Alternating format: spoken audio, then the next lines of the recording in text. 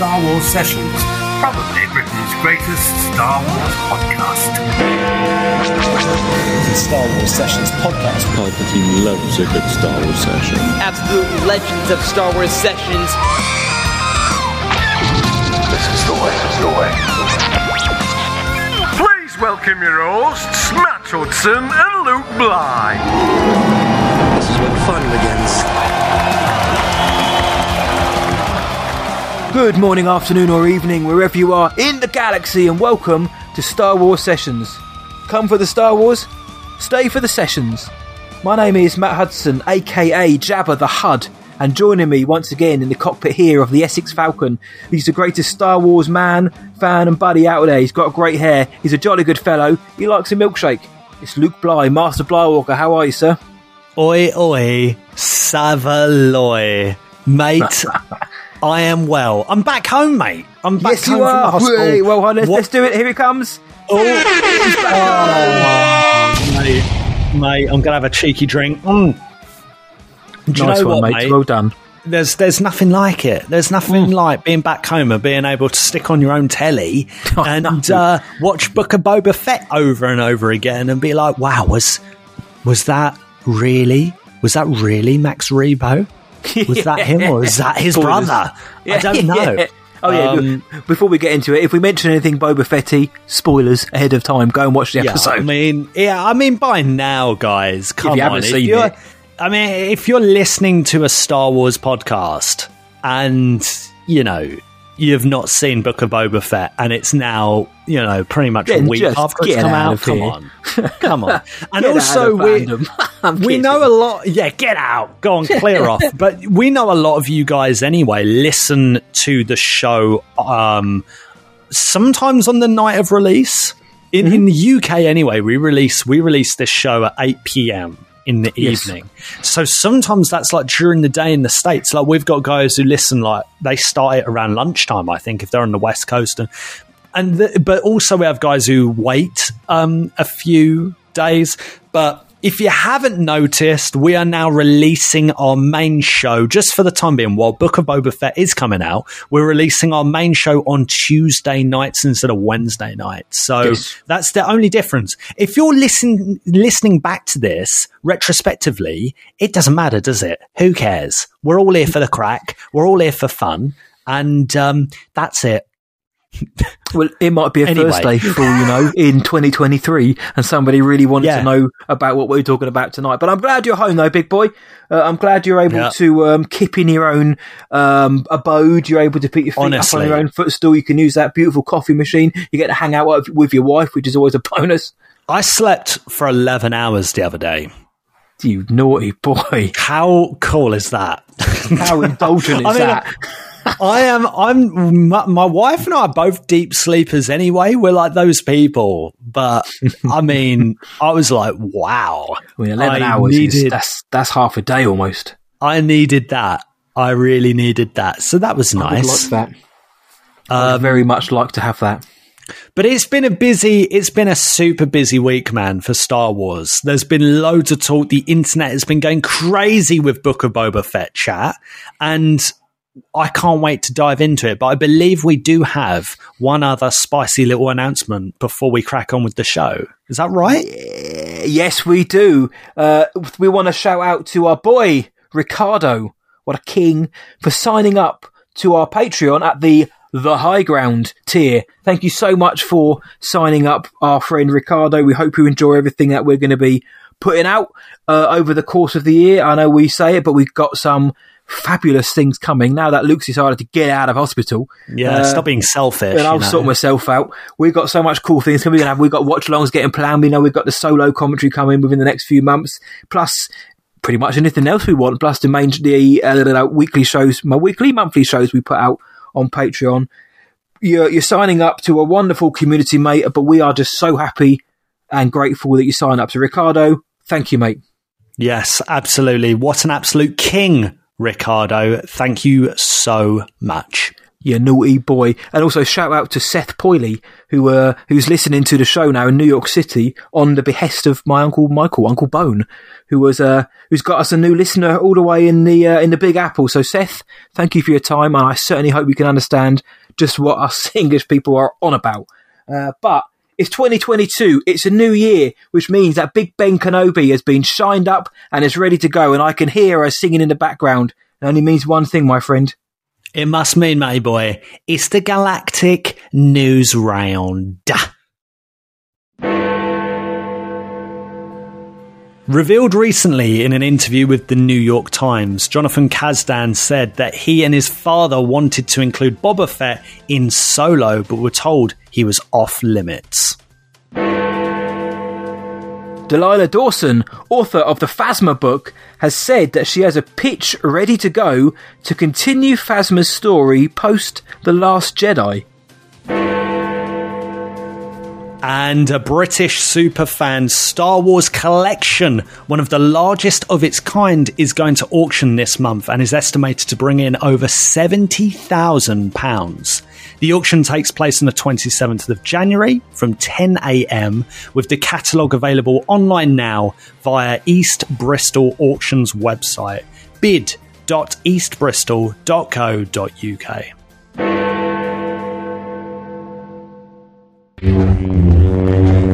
Hello, this is Ahmed Best. I am Jar Jar Binks in the prequels of Star Wars, and you're listening to Star Wars Sessions, which is probably the UK's best Star Wars program. We are hearing a lot about that guy in the green armour recently, Boba Fett, or should I say Boba Fett. He's got his own book out. You may have heard of it. It's simply called The Book of Boba Fett, and we are here tonight not to talk about the episode 1 from our own standpoint, because we'll mention that in a minute, but we're here now to find out and to discuss with all of you, what did the world think of The Book of Boba Fett Chapter 1? There was a lot of hype going into it, certainly in Star Wars circles. I know a lot of people who weren't Star Wars fans weren't initially sold because they just hadn't really heard of it. And we live in a world now where it seems that critic validation seems to be the way to go. If you haven't got a fresh RT score, then your film or TV show must be rubbish, which we all know isn't the best way to approach things. However, we wanted to have a look at what the critics were saying about the Book of Boba Fett. We wanted to know what the fans and listeners thought about the Book of Boba Fett. And is it as universally loved as us Star Wars fans would hope it is? Now, before we hear about what the wider world thinks, Lukey boy, we dropped our recap episode last Wednesday, the day of the episode, which we're going to do going forward. Within hours of the episode, we drop spoiler reviews. Now, we're not going to give our spoiler reviews on this episode necessarily, because we did an hour episode last week. However, just for those who maybe haven't caught up with that, and if you haven't, please do go listen, because it's a belter. What did you think about Chapter 1, Stranger in a Strange Land? Yeah, to keep it brief, I gave it a 7.5 out of 10. You know, I think there is a lot right with the show, but I think I ended my critique with there was something missing from it, a slight magic, a je ne sais quoi missing from this episode. But for the most part, I really enjoyed this. I think the difference between last week and this week is I have rewatched it, you know, a few times. And it goes without saying, I've seen what other people have said. I've seen what other people have noticed, what other people have picked up, whether it's to do with what we see, effects, you know, little things that I just didn't pick up on, criticisms as well, you know, positives and criticisms. So I'm looking forward to diving into this and bringing those into the conversation too. Yeah. But yeah, we've had some really good comments too, because obviously we've posted this out on social media, and usually in our main show we do have the bit about Bantina, as our regulars know, right? So we have a bit of listener interaction, we get your feedback on stuff, but this week we're kind of mixing it up and we're integrating the Bantina into the main show. Yeah. So we're going to be sprinkling our reaction, critic reactions, our reaction to the reactions and reviews. But we're also going to be including some of your guys' thoughts too, because I think it all makes for an interesting discussion. Because I tell you what, with The Mandalorian Chapter 1, when that was first released, that was praised by a lot of people. I think a lot of people were thoroughly impressed by that. But I think with this one, there's a bit more diversity in the opinion. I don't think it's quite as widely received as like, oh yeah, this is a triumph, like The Mandalorian was. So if anything, there's maybe some really interesting conversation to be had here and stuff to pick apart. Maybe stuff that'll make us angry, and we might go, do you know what? What a load of rubbish. And we might argue about it. Matty boy, for our listeners, what was your reaction to the first chapter of Book of Boba Fett? It was a bit more positive than mine, wasn't it? Mine was. I gave it an 8.3 out of 10, mainly due to the surprise I felt watching it, because I thought it was going to be something that it wasn't. I thought it was going to be a bit more crash bang wallop. I'm here for the kind of psychological story, that narrative that we got and the way it was structured. I was here for that. I did not expect it. I'm here for that kind of deep dive, that kind of slow burning psychological Star Wars. I didn't think it was going to come in the shape of the Book of Boba Fett, but it did. It surprised me. I was in. I had questions because I go into the recaps, as the listeners to the recap know, I go in as naked as can be whilst being fully clothed. And by that, I mean, I don't know what anybody has thought. I don't even know what Luke thinks until we get on. I don't know what my brother or family think, or anyone in the galaxy, because I don't check my phone. So I might love the Book of Boba Fett. Just in general, I don't know anything. So doesn't check his phone. I just don't care. That's me, isn't it? Yeah. Voice messages, please call. You're my only hope. Nah. Book of Boba Fett in it. But so I didn't know what people were thinking. So I had questions on that episode, the recap, which I put out to the wider community, and I am going to mention during it because we do have some feedback on those, and it was to do with things that happened or that kind of narrative structure of the episode. I really liked it. I do believe that going forward it's going to be a bit more expansive, but I thought it was going to be action first, story second. It turned out to be story first, action second. That worked for me as a narrative geek. I now know that it didn't probably quite work for everybody. However, let's not forget, as Luke Boy will attest and say as well, this is part 1 of 7. So, right. And blessed it be for me to tell anyone how to enjoy their TV. If you didn't like this one, fine, no problem. You know, give chapter 2 a go, give chapter 3 a go. If you don't like it, then fine. But this is just part 1 of a larger book. It's the first chapter in a 7-chapter book. So I think we have to bear that in mind. And on our recap and on this show, it isn't always effusive praise like, oh my God, it's Star Wars. This is everything's amazing. We don't have any criticisms. We critique happily. So we'll do the same. If somebody drops something in these comments, which I hadn't thought of, which niggles me, I like Luke will happily say, do you know what, actually that wasn't very good, was it? So just as a kind of heads up there, we try to keep the balance of the force, don't we, mate? We pretty much allow all comment. Well, allow. We welcome like all comments, pretty much. Yeah. If you hate it, you hate it. It's the way it is. Unless they're like actual like haters in like their they're awful. Yeah. We don't allow that, obviously, and if we do see any of that, we delete it. There's one guy, I'm pretty sure he doesn't even listen to our show. He might do. I'm not going to name him, but our boy hates Rosario Dawson as Ahsoka, man. There's this one guy. He might listen to our show. He might know who he is. And dude, all right, fair enough. And I don't delete your comments or anything like that because you're entitled to that opinion. That is the only guy that stands out in my head where I'm like, yeah, but why? And there's not, like, from what I understand with the responses, there's not like a legitimate reason. It's just like they just don't like Rosario Dawson as Ahsoka. I'm like, right, well, okay. But generally speaking, we have quite a nice mix of people with opinions who listen to the show, who are in our community, who are on our Discord, whatever they are, patrons, whatever they are. And I think that's even reflected in our responses here on where we've asked them, how do you feel on Book of Boba Fett? I will say this: I do think there has been generally a favourable response to this show, particularly among Star Wars fans and even among critics. I was on our boy Jamie Stangroom's stream, the Geekend, right? Yeah. I popped on the Geekend the other day just to say hello and listen to the end of Jamie's Book of Boba Fett chit chat over on YouTube. And I think even on there, Jamie was like, look, guys, out of 10, if I give something a 5, that's an average. He didn't give Book of Boba Fett a 5, by the way.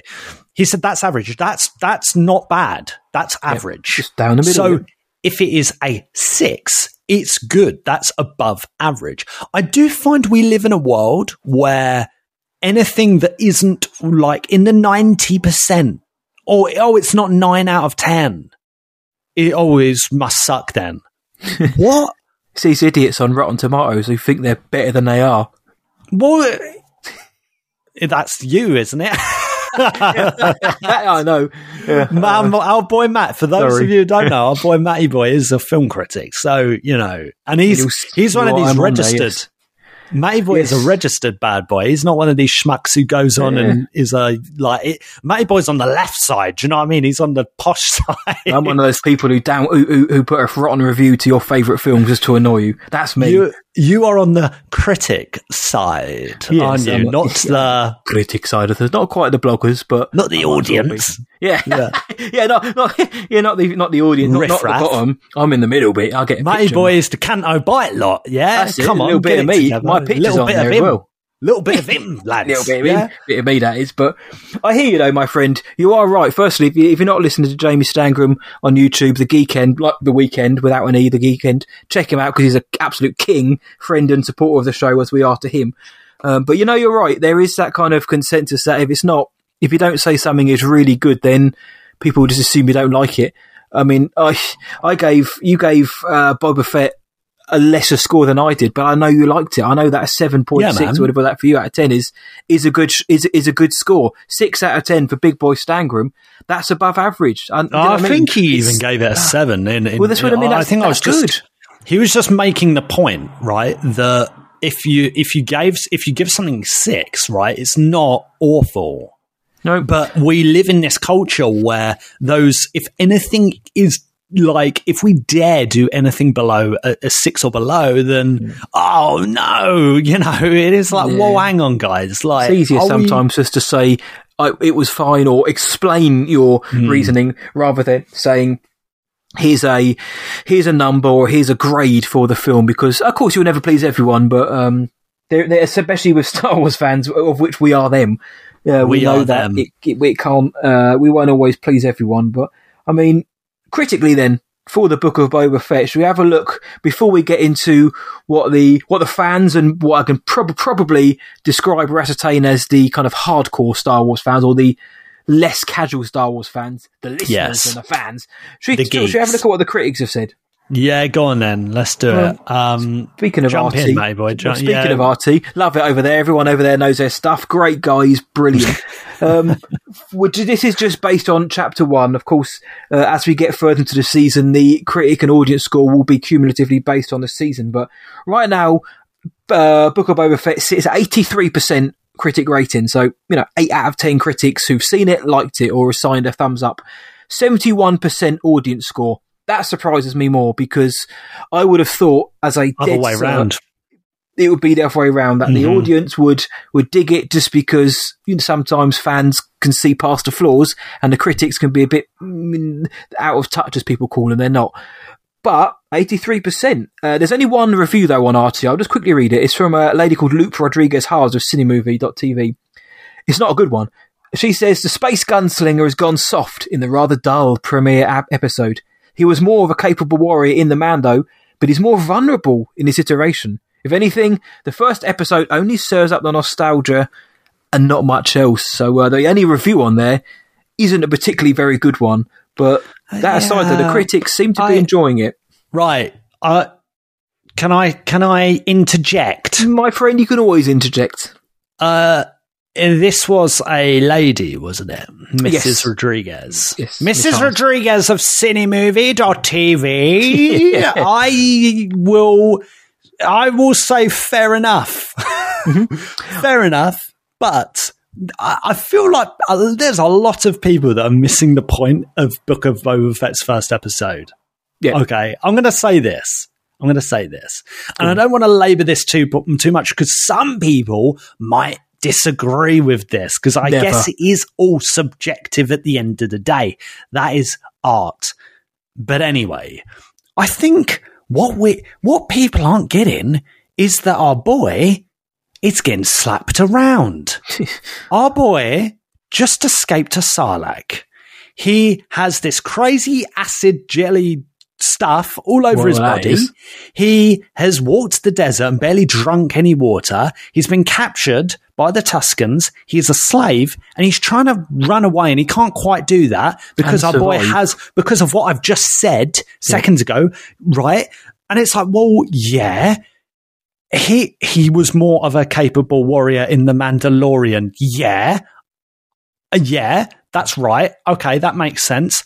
If we're now talking about the street fight, then I don't get it, man. The dude was against like 6 or 7, or 8 maybe, ninjas Trained. who were clearly trained, clearly acrobatic, more so than him. Yeah, and Boba Fett's never been an acrobat. He's never been running around on rooftops and stuff. No, our boy's using a jetpack. He's shooting people. He's using a completely different skill set. The dude is an older guy as well. You know, the show's not making, it's not hiding that. This is a guy who is probably also thinking, you know what, I need to be at the top of my game now because I can't be down on the street jumping from building to building. I'm getting past that now a little bit. I can still kill mans and do this, but maybe it would be better. Do you know what I mean? It's like, to me, it just seems like you've missed the point a little bit of where Boba is in his life. I don't know. Maybe I could talk more about this, but I don't want to. I don't want it to get too ranty. Maybe I'm not even describing how I feel well enough. But I don't know. What do you think? I agree with you, mate. But I can see the point that Loop is making because the main obviously the episode that we really see Boba in, I think is episode 7 of season 2, maybe the tragedy. Boba turns up and he's wrecking shop against stormtroopers who we know are notoriously bad at anything. And, he looks fit as a fiddle. In terms of his fighting style, he seems fairly fast and fairly agile. And then we see him in this episode and certainly in the street fight, he isn't. But at the same time, like you said, in the street fight, I'm ignoring the Tusken stuff because, like you said, he's basically half dead. Literally, he's nearly dead throughout most of that. Whereas in the street fight, they are completely surrounded by 6 to 8 trained warriors with ray shields and stun batons.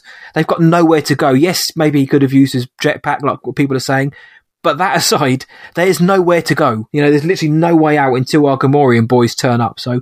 And then after getting electro-prodded enough times, you're going to get weak. We've seen him in the Bacta tank already. They established that immediately.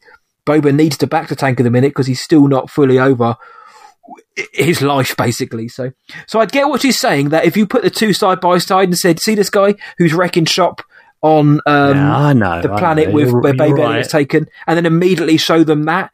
Yeah. I don't know. I think a peak. I get it, but at the same time, I think there's totally different situation. I think a lot of people have been suckered into the fact that the first half of the episode was Boba just getting beaten up, but that wasn't Boba after The Mandalorian. That's Boba 5 years before them, or however long he was in the Sarlacc for. That was Boba way before his appearance in Mandalorian, getting beaten up by Tusken kids, by Tusken warriors, and all the rest of it. That's why he was absolutely caned, because he's dead almost. Whereas in the Mando, he's more refreshed, and he's only got to beat the stormtroopers. Right. And Boba Fett, he's got trained ninjas who have got them penned in. They cannot get out. They try, and also let's not forget he shot off his rocket and almost killed himself. So he probably knocked him for 6 as well. That's a good point. That's a good point too. He's probably had flipping brain damage from exactly. That. He's going to be probably like, I'm James Fett. No, mate. No, Boba. No, mate. That's not your name. It's not your name, mate. It's Boba. Bobby Fett. Someone get him a tag so he remembers. Nah, I'm joking. I don't mean to make light of that sort of thing. Yeah, I don't know. Yeah, you're right. You are right. I do get it. Quite a lot, though. I've heard that particular argument quite a lot. And I'm not going to disagree because, yes, I can see that in Mando he seems to be a lot more supple and agile, whereas Book of Boba in the street fight a little less so. But, you know. I had some friends. I was talking to some friends stateside about it. A family that I'm really close to. And the mum and one of the daughters were like, they didn't like it. And the dad and one of the other daughters, like, they really liked it. And I was like, why didn't you like it? To the mum and the daughter. And they were like, it just felt like, it is really harsh. Yeah, this is their words, not mine. But they were like, it just felt like old people fighting. I was like, what? I was like, flaming hell, a bit harsh. I was like, come on, give Ming-Na Wen like a bit more credit. Like, I thought she was a queen, and I've rewatched it since then. And I was like, no, I don't see it. I don't see what. I think Ming, like, if anything, I kind of think she steals the show in places. I think she is the highlight of episode 1 for her character. I think she actually has more. She I don't say development, but I think she's more interesting as a character in the first episode in present day. Obviously, when we go back in time, that's you know, this is our boy Boba's. But what's crazy is right is this goes both ways. Okay, and I'm not sure what to make of this because we got a comment on Twitter from Ultra Nerd 2000. Okay, and he said, intrigued. This is obviously about the first chapter. I don't know why I said that. Of course we're talking about that. Like, intrigued, but overall felt a bit Mighty Morphin Boba Fett to me. So what's that? Is that too much action? I don't know about maybe to do with the visuals as well, which I know we're going to mention, but I think maybe it's just like the setting, the scenery. I mean, the only person who'll be able to tell us more will be Ultra Nerd 2000, and we'd love to hear an elaboration on that. But I'm guessing it might be the action as well, because famously in the Power Rangers, the action is very stilted, it's very stunted, it's very choppily edited to make it look like they're doing more than they actually are. But what I got from the Book of Boba Fett is Boba Fett is himself. Yes, he's cool. We've seen him cool. Now let's see him on the other. Let's see him getting beaten up a little bit. So when he clearly ascends by the end, we're like, yes, look at the path he's taken from where he's come from episode 1 to where he is in episode 7. I want to see Boba get it handed to him a few times, because otherwise it's boring if your hero just wrecks shop all the time. It's like in Mando, Din Djarin gets whooped about all over the place, and it's great. This is the thing, isn't it? Is that People were like, oh, you know, in the first chapter of Mandalorian, he walks in and the dude is just an absolute boss. He, takes out that guy. And it's like, well, yes, he is. But he's not perfect. He's flawed. You know, he struggles with what is kind of like the wild horse thing, where he tries to mount the blurg and he needs help, outside help. And, but, it's not quite as blunt as Boba Fett, where Boba Fett really is kind of down in the dumps. But it's just different. But we're going to have those similar experiences where Boba has highs and lows, just like Mando, like what you just said. And so... flawed heroes, mate. That's what you want. They are flawed heroes. But I don't know. With some of these comments, I was like, yeah, I think...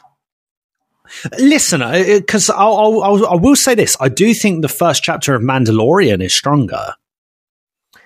It's certainly more memorable. Personally, I think it's more memorable. I think, obviously, the way it ends, not just with our boy Grogu, but the shootout in order to get him with the Raiders is it's a big set piece. And obviously the opening with our boy in the bar, like the whole Western saloon doors, and the first thing he does is he beats those patrons up and then slices that guy in half, and it's like, this not only does this guy mean business, but damn, I wish I was him. You know, you're immediately sucked in. This show's set itself out to be different. It's a bit, I don't want to say mature, but it seems to be grittier. I hate that word.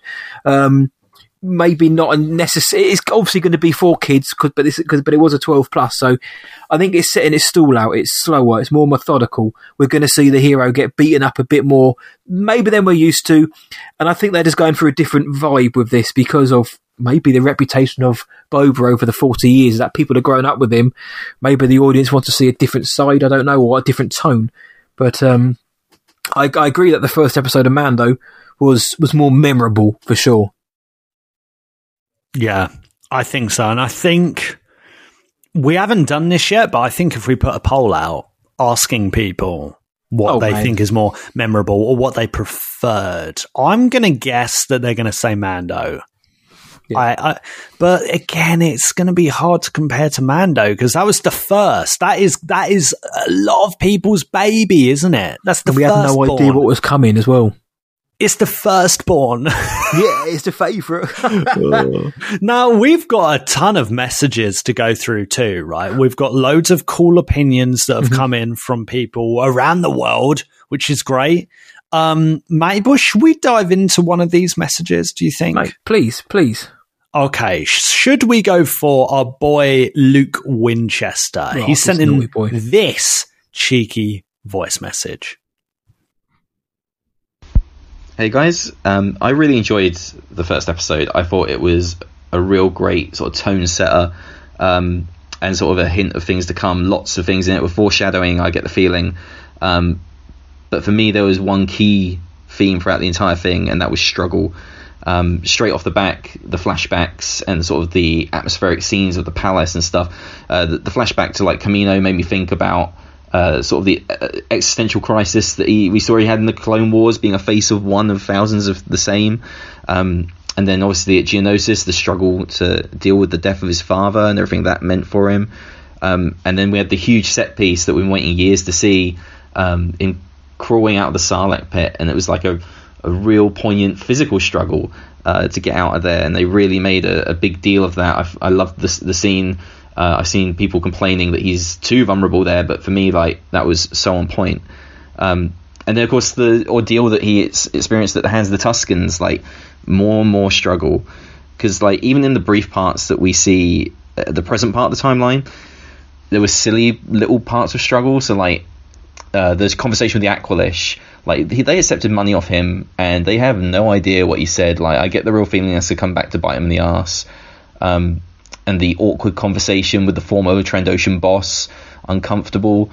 Before that, Major Domo guy came in and was just like the politest level of disrespectful and rude that anyone could be, possibly.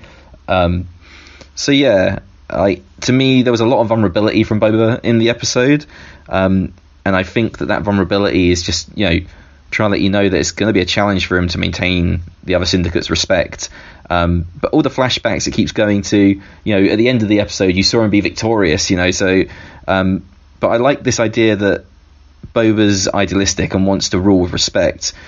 But I just get this feeling that, like, the further the season goes on and the further he has to reach for victory, he'll just descend to violence.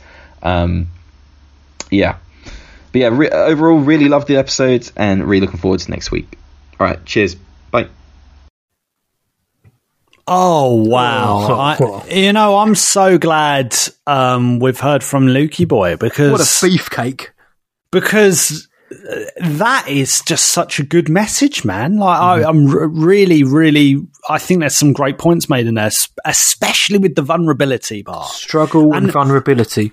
I think that's something that... And I think you've kind of hinted at this, Matty Boy. Maybe people are expecting something else. They're expecting our boy Boba to come in strong from the start. Pow, pow, pow. I'm boss daddy now. Yeah. And then it's like, well, next week I'm Book of Boba Fett. And, well, he's going to be doing the same thing again, I suppose, isn't he? Like, just shooting down falls. And it's like, well, you have to start somewhere. If we're going to be doing a story, if we're going to be having a Boba Fett story, we need to start somewhere. And I always think behind someone's mask, there is always going to be a human. And that's the thing, is like, well, that's always the case, isn't it? That is always the case. And it doesn't mean people have to stay masked or unmasked. You know, that's up to the creators. And by the end of this series, well, I suppose we'll have that discussion on whether this was worth the journey. But right now, if we're going to do it, let's do it properly. And I think if we're going to take the mask off him and we're going to learn about this character, then starting with the vulnerability, starting with kind of, look, Boba's down here and he needs to work his way back up. I think that makes a lot of sense, right? Yeah. And I don't know. Lukey Boy made some good points with that. And What again, a favorable review. Yeah, right. Another Lukey Boy. Oi. We always have a look. No, I think, no, you're right. I liked that. I liked seeing the struggle and the vulnerability because it will make the rise, when it happens, the ascendancy of Boba even sweeter. But this is called The Book of Boba Fett. It's almost like chapters of his life. I'm bashing my hands together. No, I like it. We need to bash our hands together more. We need to do that. This is how I see it now. Now, like, the Book of, it's almost going to be chaptery, not his life, because I don't need to go back and see him like doing errands with Bosk and that between Empire and Jedi. I need to see that. But, you know, the major moments of his life, we've seen part of it now when he got out of the Sarlacc pit. I, for one, was glad that they just glossed over it. He took oxygen, he punched a hole, he burnt his way out, he got out. Me too. End of. Don't need any more than that. I know other people weren't as pleased, but what more is there? Exactly. What more is there? Like, your dude is going to just be climbing around, slimy intestines. It's, you know, like, okay. It's pointless. Yeah, no, it's. I think it's just because it's one of those, like the Kessel Run. It's kind of this fabled thing, and then when it's done, it's almost like, oh, that's not how I thought it was going to be. But fair dues. But no, I think what Luke is saying is correct. The struggle and vulnerability throughout the episode, it humanises the character. That isn't for everyone. But like you said, behind the mask is a face, as a person, as a human. Are they just a reckless killing machine, or is there something more to them? Are we going to see some kind of change? Me, I like to see like development within a character. When we met Boba, he was just a goon. He was just a faceless goon, no disintegrations. He looks cool, smashed into the Sarlacc pit. No time for him. Now we've seen him in Mando. We've seen him come back. He's all about honor. You know, that dead armor was my father's, and he's very much about code and honor. And now in this, we've seen how we're going to see him come to terms and come to be at one with the Tuskens as well. So we're going to see that he wants to rule with respect, blah blah. So we're seeing a change. Doesn't mean he's going to be the good guy. Doesn't mean he's going to be giving kissing babies in the crowd and taking selfies. No, right. He's just got a code. We saw that in Mando, that he has a code. You know, come here. Come here, little baby. Come here, baby. Yeah, I intend to get. So Mando gave the armor back. Boba said, "Well, because of that, I'm now indebted to you. We'll get the kid back." You know, we've seen he's got a code of honor, so I'm happy with that. I don't, that's. I know some people want to see him be dark, gritty, and R-rated, but it ain't never going to happen. I like this, and I know I don't speak for everyone, but Lukey Boy Winchester, I'm on your side here, my friend. I think as a review, yeah, mostly positive. They're going back to the existential crisis on Kamino about his face fitting a million others, and obviously dealing with Geonosis and the death of his father. We mentioned that on the recap about how we're now seeing how Boba's, the scars of his life are coming out now. I think that makes for a much more interesting show than just, let's just have a new crime lord each week, which he's got to off. His life are coming out now. I like that. Come on, man, because otherwise this is going to be a new crime lord each week. Let's dispose of them to prove that I am the big daddy. I want more struggle. I want more Fennec, and I'm a happy boy. But I think that's a good shout there, my friend. And he mentioned the flashbacks as well. Now, on the recap show, one of the things which I had no idea about, and I was so interested to know, was what did the wider audience, the fan base, think of the flashbacks? Because I reckon, I could be wrong here, at least 75%, at least maybe less, maybe more, of the episode was flashbacks to Boba getting out of the Sarlacc pit and his struggles and times with the Tusken Raiders. Now, I wanted to know, do people like that? Is that going to annoy people? Because, it was that slower, more atmospheric psychological burn rather than the present day where it's all action and disintegrations. I didn't mind that. But Lukey Boy, again, just for the listeners, flashbacks, were you as much of a fan of those? Or were they too long for you, too many? No, I enjoyed them. And I think, again, it makes sense. I do think with watching the episode back again, sometimes the show doesn't flow as much, and I felt myself gravitating more toward, and I think maybe this is where we differ. Maybe, I'm not sure. Actually, I'm not even sure in my own opinion, but to be frank, but I think I do prefer the present timeline as opposed to the flashbacks. I'm more interested in what's going down in Mos Espa, the present, as opposed to, well, this is Boba escaping the Sarlacc, and really how he gets to that point in the Mandalorian that we know, right? Where it's getting that armor back, and having that moment in season 2. But yeah, I'm a bit indifferent about it, mate. I'm not sitting there and going, the flashbacks, oh my days, mate, they like saved Star Wars. I don't feel like that, and I'm not sitting there going, I hate the flashback. Does that make sense? And sometimes that's not always a good thing when someone's indifferent about something. Some people say that's worse than being hated, but I'm pretty sure that's about something else. You naughty boy. Well, I don't know. I don't know. What do you think about the fact? Because I think they're important tools, and I think the way they were used were really good. I think they were really good, but I'm not sitting here and thinking that's the highlight of the episode for me, lads. Maybe I'm not explaining myself too well. What do you think? No, I know what you mean, mate. On second viewing, I did notice some more, but I liked them because I liked what they stood for, and I like the deliberate pacing of them. And I do think we need to flesh out a bit of Boba. Otherwise, he escaped from the Sarlacc pit, and now here he is turning up in Mando, just standing on that cliff, waiting for Mando to go past with his armor. It's like, finally, I've waited here 5 years. There is my armor. So I think we need to have some kind of backfill there. But I wanted to know what other people thought. We got 2 short voice messages, one from my boy John Burke, the statesman, and another from Aaron, from the wonderful voice of the Chosen One podcast. Here's what they had to say specifically about the flashbacks. So I didn't love the flashbacks in the Book of Boba Fett, partly because I feel like it's a systemic problem within the Star Wars cinematic universe and television shows, is that they're unwilling to let go of the past. We look at Marvel and they continue to move forward, where here, Star Wars, we rely on the old to convey meaning for the new. We are unwilling to walk away from the Skywalkers and all those events on Tatooine. And while, yes, Boba Fett was a part of that, it still just shows Star Wars isn't willing to move on and move forward. Hey guys, thanks for the chance to give my point of view on the flashbacks from episode 1. I was super surprised at how much of the episode was made up of flashbacks and how quickly that we jumped into them. And the style of them being based around his dreams is also a great move in my opinion, as it narrows our attention to his perspective only, which unfortunately leaves out some details, but it then begs loads of questions which we can then speculate on and have a little bit of a headcanon debate about. One of the questions I was asking, why is he dreaming about this stuff? Is he filled with revenge? Is there remorse? And based back on the very opening couple of seconds we got, will Windu show up? And who's that biker gang? And do they have anything to do with Talon Card? I know I'm looking forward to finding out. I'm sure you guys are as well. There we go, big boy. 2 voice messages. One, not a fan. The other, they enjoyed it and they liked, but also, these were just from Boba's point of view. Could they be altered from somebody else's? But my boy Burke, who I discussed with this at length with him, I do agree with what he's saying, with a caveat. Obviously, with using the IP of Marvel, for an example, they are always moving forward. When they go back to reference things, it is to further the story because it's always going forward towards the next moment in the timeline.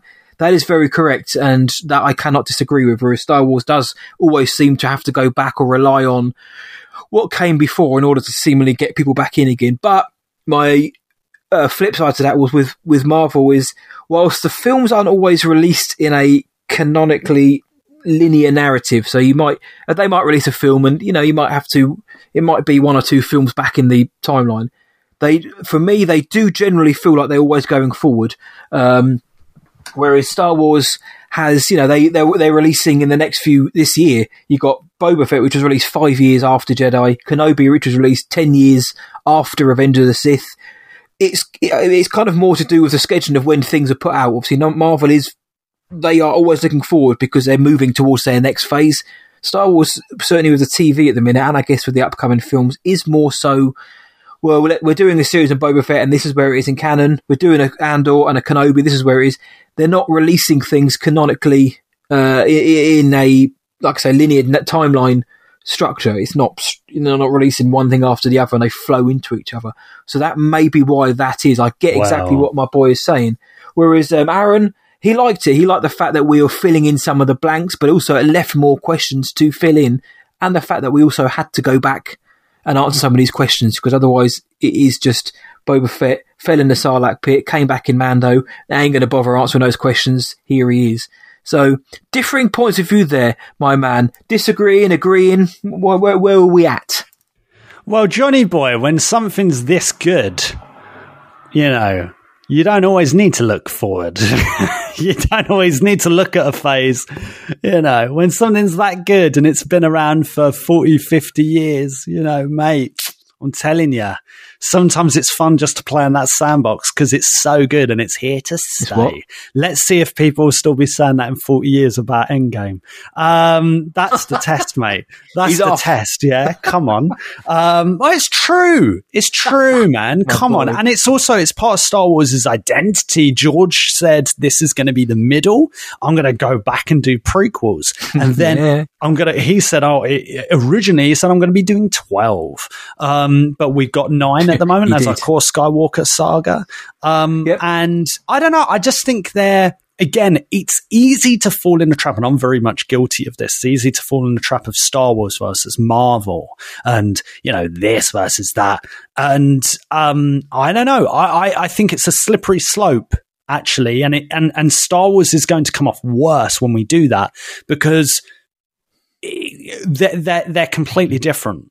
They're so different. And I know I say this a lot, but they are. And let's not make Star Wars content for the sake of Star Wars content. Let's not do that, because with the comic book stuff, with Marvel, you can do that because that's what their source material did. Their worlds lent to this kind of weekly comic book issues being released. Right, weekly content, and with TV and film, it can translate to that. It can translate to that. You can get away with releasing maybe 3 or 4 films a year. You can't do that with Star Wars. Mm-hmm. So when it is more eventful, then you can do retrospects. It's almost like saying, with a podcast, not going back and deep diving into a scene in Phantom Menace. No, let's always move forward. Well, okay, that works for some podcasts and might not work for others, right? If you're just a news-based podcast and you're always looking forward, then fair enough. Storytelling doesn't need to be restricted to just a forward narrative. That's same with Tolkien, with Middle-earth, same with loads of things. You can, if it's really good, you can go back and explore things differently and go and see new things. That's what I'm getting at. But I would very much like to chat to John about this another time. Maybe this would be great for a roundtable discussion, because I do think, as a caveat to that, just to challenge kind of myself a little bit more, because I'm getting in my feelings, because I'm a salty Star Wars fan and you're talking about my baby right here, it's just how it is. It's just how it is. Johnny boy can talk. He's my boy. I know. He's my other boy. He can talk, and I think it would be an interesting discussion to pit your wits together. Well, he's an absolute darling. I know that. So I'm sure it'd be really good. But I think it's. I do think there's a good point here with, Star Wars is bigger than the Skywalker saga, and we need to look forward. And I do agree with that. My argument there is that's not necessarily the job of the TV shows. That's the job of the saga films. That is the job of a cinematic film. And so I think for things post the Skywalker saga, let's wait for the films and then the TV shows to fill in. I think that is a formula that works, because one thing with Marvel, I think, is going to be a mistake in the long run, Matty Boy, because it's early days. Yeah. This new phase 4 stuff, this is all early days. I think it's going to be an uphill battle for a lot of Marvel and for the Marvel fans, because I think a lot of people won't have watched Loki. They won't have watched Wanda. A lot of people have, but not most. You know, Mandalorian's a bigger show than all of those Marvel shows. Fact that, you know, that's just how it is. And I think going forward, narratively, if you're saying, oh yeah, you have to go watch this whole series to understand what's going on in this phase and for that reference and for this, and I don't know. I think you need really for that core narrative cinematic films. I'm going off on one. I loved Aaron's voice message, by the way. Yeah, nice one, Aaron. No, yeah, what Aaron was saying as well was that's an interesting perspective that I haven't thought of. Was that the flashbacks were great for me because they helped set up the character and they set up the timeline and where we are in the world. But yes, they are only from Boba's perspective. So this is what he remembers. This is his recollections. Now, maybe they are exactly as they happened. They probably are. But, you know, it further down the line in the next 6 episodes, if we do get more flashbacks, maybe there will be a discrepancy along the way somewhere, which leads to a plot point or a flashpoint somewhere along the line. If they don't do that, fine. But it does set up an interesting discussion of, you know, is it the unreliable narrator here? Or is because, you know, Boba is clearly in a bad way. He needs a bacta tank. A bacta pod to survive. Bacta tank and Twi'lek healing baths. Twi'lek healing baths. He needs that as well. And he seemed to be quite taken by Garsa Thwip as well in the Sanctuary. So, you know, Boba's loving it, his time as a crime lord. But, yeah, I'm interested. It's a good point, though, mate. And they can always look into that more. And obviously they've written the show now, but it would be fun if maybe Boba is just, you know, being a bit cheeky, a bit filthy, a bit naughty with his recollections. But it seems so. There's 2 flashback thoughts that went down quite well. We got a couple of other on socials. Nada Makhtari, what a queen, what a legend, what a wonderful person. We met her at MCM Comic Con, didn't we, mate? She's an absolute darling. She said, think it's a brilliant start, was rewatching it today, and the shots are good. I mean, Nada, you could even say, if you really wanted to, that they were so good. I think that's obviously what you meant. But she went on to say, loving the Shand and Fett banter. I want more. Nothing hit harder than the episode 2 flashbacks straight away. And OMG, that Sarlacc scene. Gosh, it was epic. So, Nada, big fan of the flashbacks for episode 2 with Kamino and Geonosis, and obviously the flashback to the Sarlacc scene as well, which I do think was good. So, on the whole, Nada was a big fan of the episode, but the flashbacks went down well with her too. Yeah, and I saw a lot of love online for the episode 2, like Kamino and Geonosis. Apparently that was unused footage. Right, okay. From episode 2, apart from the close-up on the helmet. Right. And you kind of have the reflection in there. That is new footage. Right, so that's... Because it's not a direct take of the Attack of the Clones scene. It's slightly different, like the angle's slightly different and whatnot. But it is, so I thought that was interesting. I was like, okay, it's not just the exact same scene. It is something we've not seen before, which is pretty cool. Our boy Dave Dunn, local boy. There we go. Thank you, mate boy. He said, caught it twice now, was a tidy opener. Got the stuff we all anticipated out of the way and set us up ready for 6 episodes of what I hope to be pure filth. Yes. What a lad. Love the Kamino flashbacks. Short and sweet on the Sarlacc escape and set up the flavour of the series. Job done. Solid 8 out of 10 for me. I like it. Once again, nice score, by the way, Dave. Nice and I think it does set up a really nice flavour. And I'm excited for this. Like I said in the recap, I think there's a lot of weird stuff in this episode. Lots of very Star Wars-y things and aliens and flavors. And it's like, for me, I'm still sitting here, matey boy, thinking, man, Wednesday. Oh, mate. Right. Just like Wednesday morning. Just got to hold out a little bit longer and it's Wednesday morning. I've got that in the back of my head and I think, well, chapter 1's obviously done its job then, hasn't it? For me, guys, for me. So, the fact that you and Dave, get well soon, Dave, by the way, you big hunk. The fact that we're excited for episode 2 it's done its job. Whether it is as remarkable or memorable as any other season opener, doesn't matter. We're ready for it. And I think what Dave said, we touched upon on the recap as well, that it was very expository, the first episode. Does that mean that the next 6 are going to be a bit more forward-thinking in terms of the present day? Possibly, because we've got the big questions out of the way now. Where's he been? Well, we've seen where he's been. I think we're going to see more of the Tusken flashbacks just to fill in a bit more time. And we saw the Sarlacc escape. That's done. Bish, bash, bosh. Love a bit of nosh. Yeah.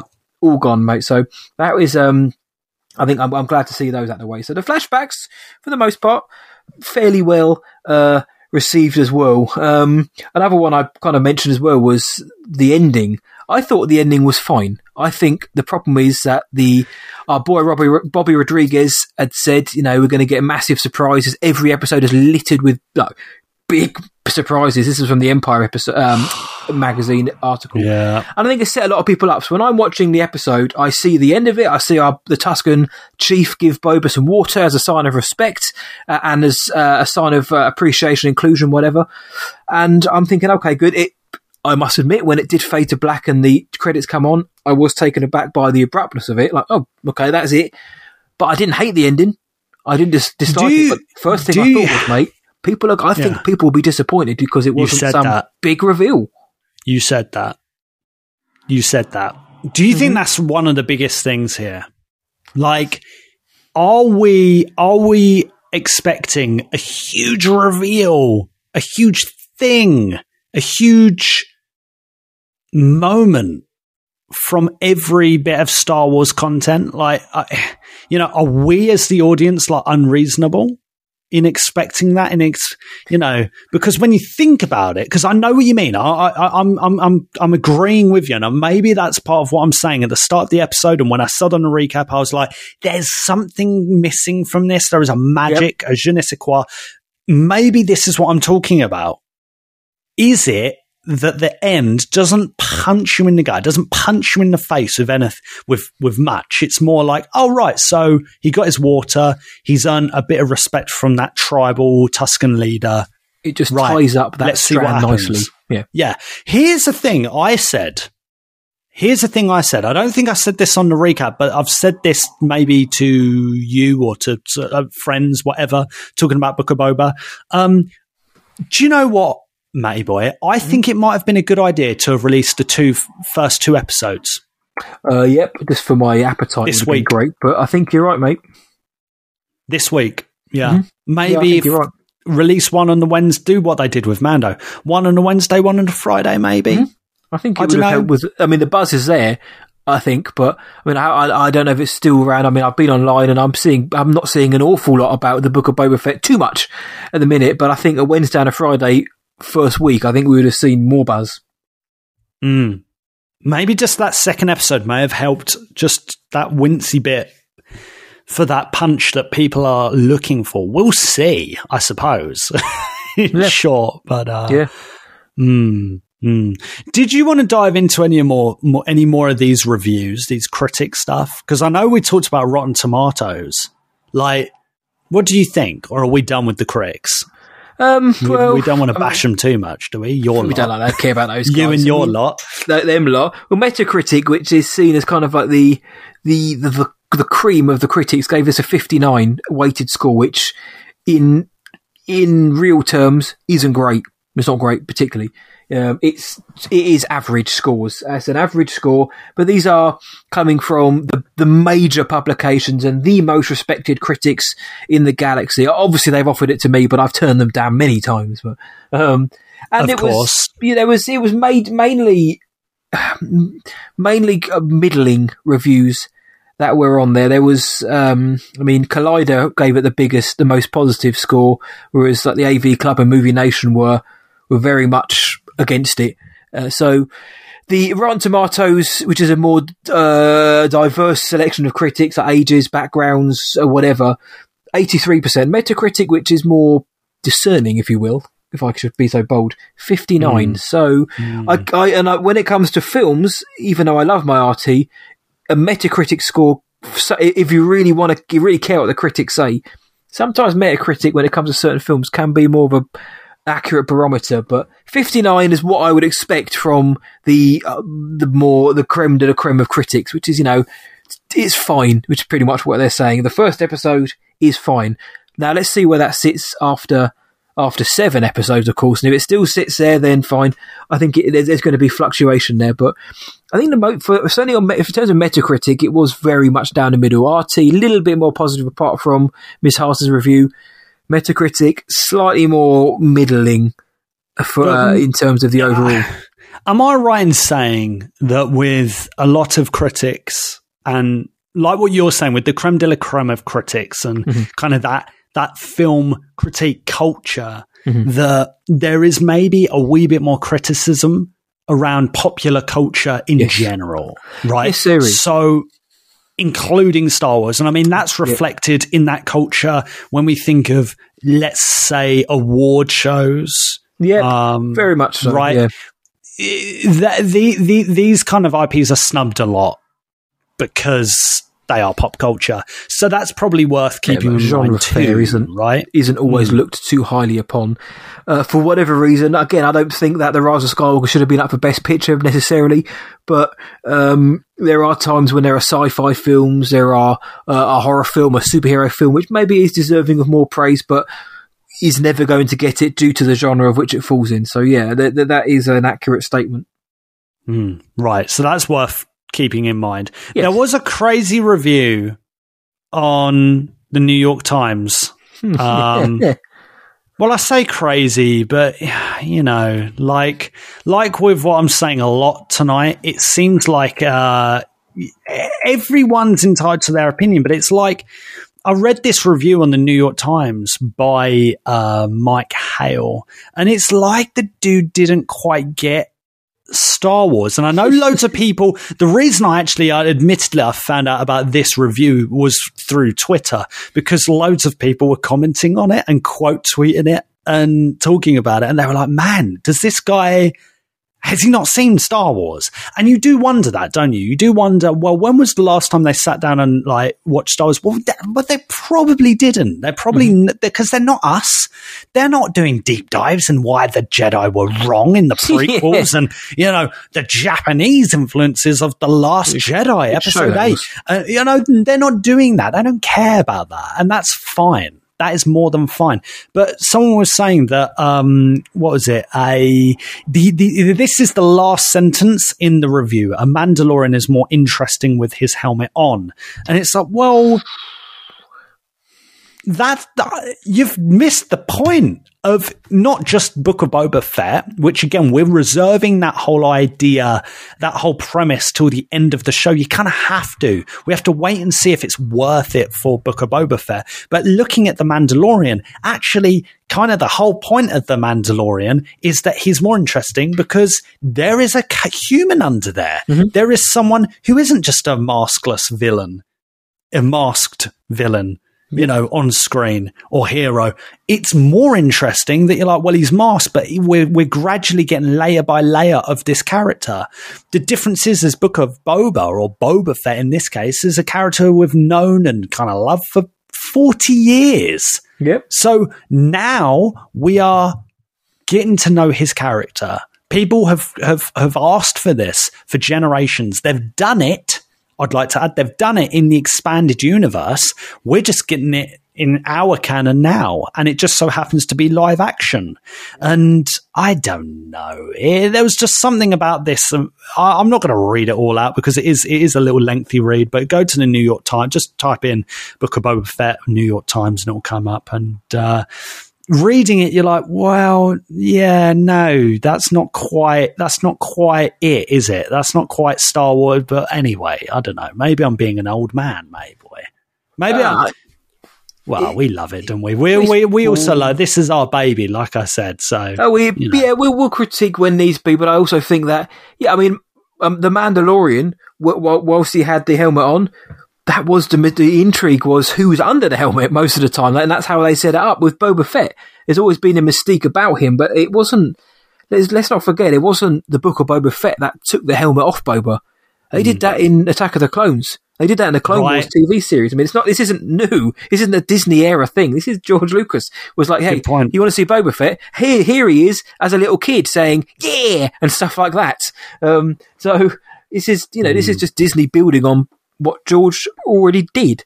Great point. And again, sitting on the other side of the fence, yeah, I get it. I love a bit of mysticism. We've said on this show, not everything needs to be explained. However, this is just building on what's already there. This isn't John and Dave and Robert Rodriguez and all saying, let's just strip the mystique away. It's not like saying, this is Yoda's name, this is where he's from, this is why he talks like that, and all this. Nothing like that at all. This isn't taking something which was sacred or sacrilege to talk to even think about doing. This is just building what was already there. So, fantastic point, Matt. Fantastic point, mate. It comes down to also, mate. It comes down to the magic E word of execution. We might get to the end of episode 7. You have a squeak for me. We might get to the end of episode 7 and actually be like, do you know what? I agree with that guy.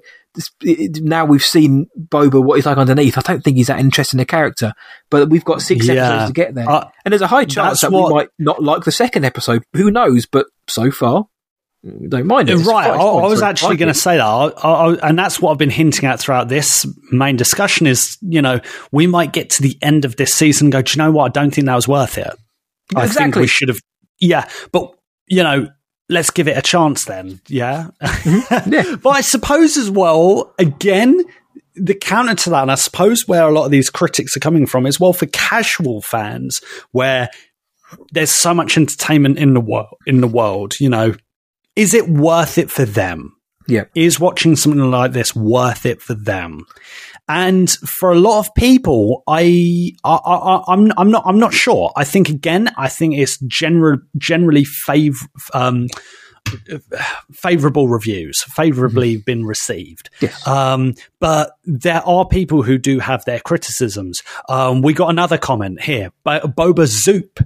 Lad. Boba's in his name, so you'd think this is obviously a Boba fan. Boba Soup, I think on Instagram said, the timeline just feels janky.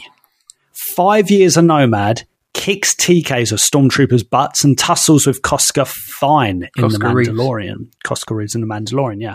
Now a street brawl sends him to the Bacta pod. I feel like the Fett in Mandalorian and in Book of Boba Fett are two different Fetts. And where did his snark go as seen in Mando? I can't say... And this is obviously our guy's opinion, right? This is what he's taken away from this. I can't go there and say, dude, you're wrong. But I don't see eye to eye with this comment. I just don't. I just think, well, he's dude's a human, right? And they're not robots. They're not always going to have the same response. Do you think there is actually some... Is there some truth in that comment? There's always some truth in legends, as Ahsoka would say. It's all about the Mando and Boba again. We're going to get that argument we've kind of mentioned against Koska Reeves. He started well, and then she did catch him with a spinning, flying DDT, and she did start to get the upper hand. So let's not forget. And then they both shot their flamethrowers at each other. So he tussled with her, but it was very much 50-50. He started off well. She got the advantage. And then Bo-Katan told him off like a school teacher. And with the ninjas, right?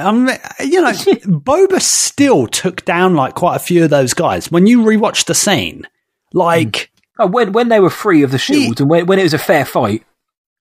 Yeah, he still takes down some guys. It's just like this one thing. I think 2 of them are on him, and this one thing just leads to him having a vulnerable spot and this getting jabbed. That's it. They're like, well, even Kylo Ren got a shot from Finn in The Force Awakens, didn't he? Yeah, right. The snark, I get. Okay, snark. Yeah, he's very snarky in Mando. I guess now he's trying to be. He's turned a new page in his book, if you will. And he's trying, and he's maybe leaving the snark behind so he can rule with respect. The difference is he wanted to rule with respect. He got beaten up in front of the townspeople, and instead he disintegrated someone and started to rule with fear. So there was that side of it. I want to rule with respect, but when the time comes, I will disintegrate anyone who just dares cross me. So there was that as well. But snark, I get, but this is a different Fett. He's trying to put himself across as respectful. Maybe as the season goes on, we'll see that snark, because he certainly took somebody's head off almost with that stun baton, as we saw. He brought that down and in with aplomb and disintegrated that guy. So he may not have said it, but he certainly acted with a little bit of snark as he was taking fools apart left, right, and centre. So the differing Mando and Boba Fett, Book of Boba characters is yet to be seen. Let's see where we go. I can see where people are coming from. Doesn't necessarily mean I totally agree. Let's see where we go. Yeah, that's a good point. I see where people are coming from, but it's like, but there are reasons for that. A guy, regular listener next to the aisle, says Jamie Garwood. Yet next. Who? Jamie Garwood. He's a king. He's Garwood, isn't it? Yes, it. We got all the comments and stuff. I get confused. No, Jamie Garwood. Sorry, yeah, my apologies. Not yet a page turner, but a good opening chapter nonetheless. I really like that comment and I respect it, because for Jamie, it's like, well, yeah, this isn't fireworks. There's no spark there, and that's fair enough. It's like falling in love. Sometimes there's just not, the spark for people.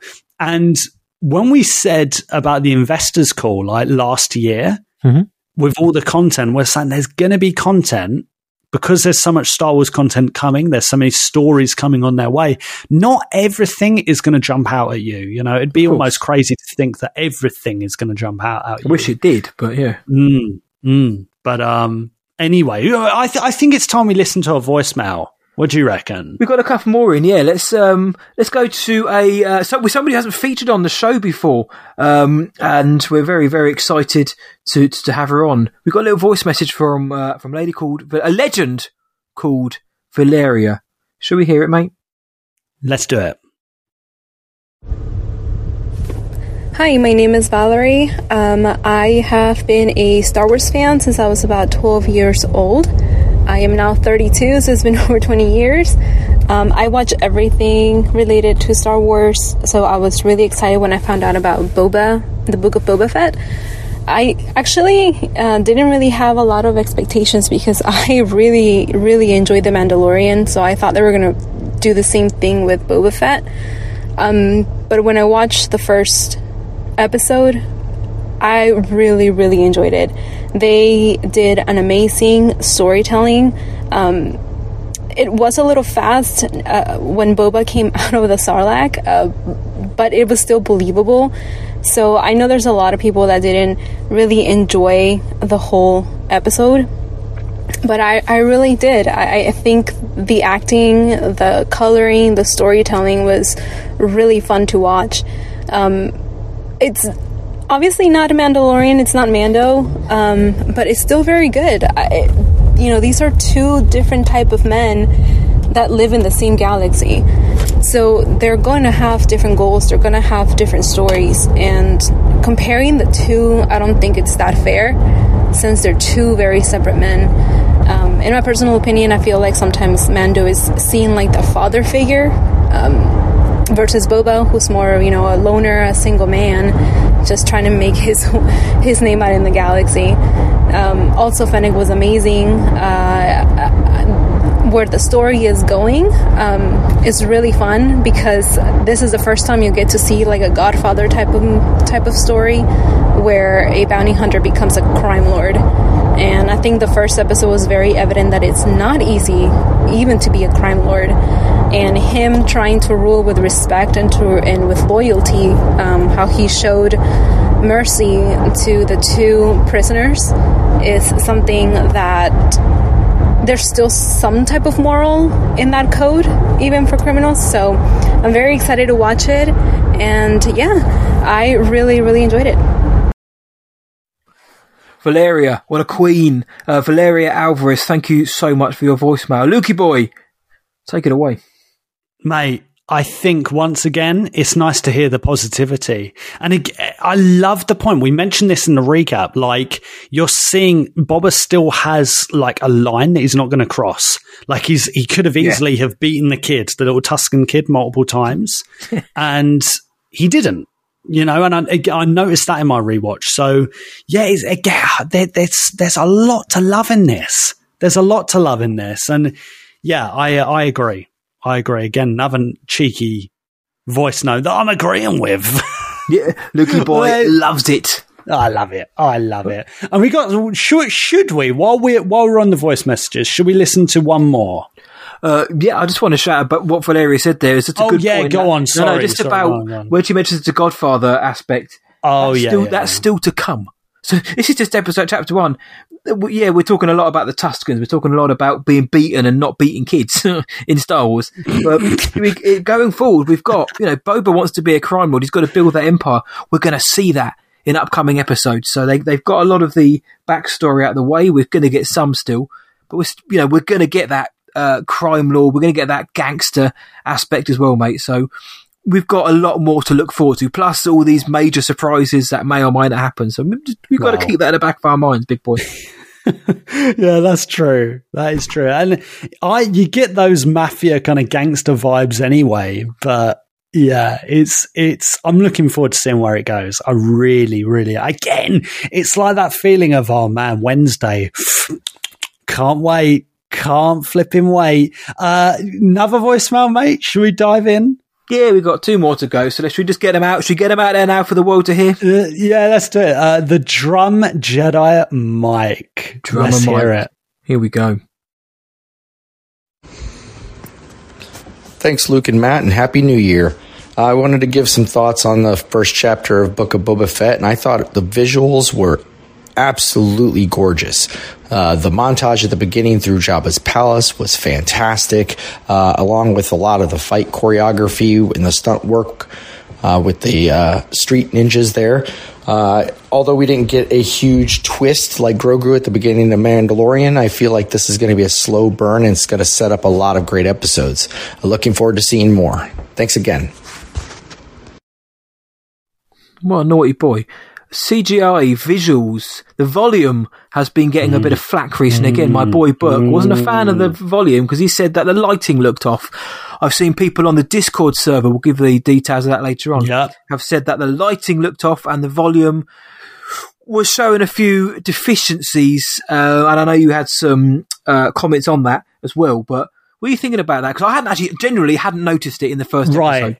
I don't know, and I think I said this. So I was talking to, I think it was Matilda and Emily Bonner about this. So Matilda Backlund and Emily Bonner.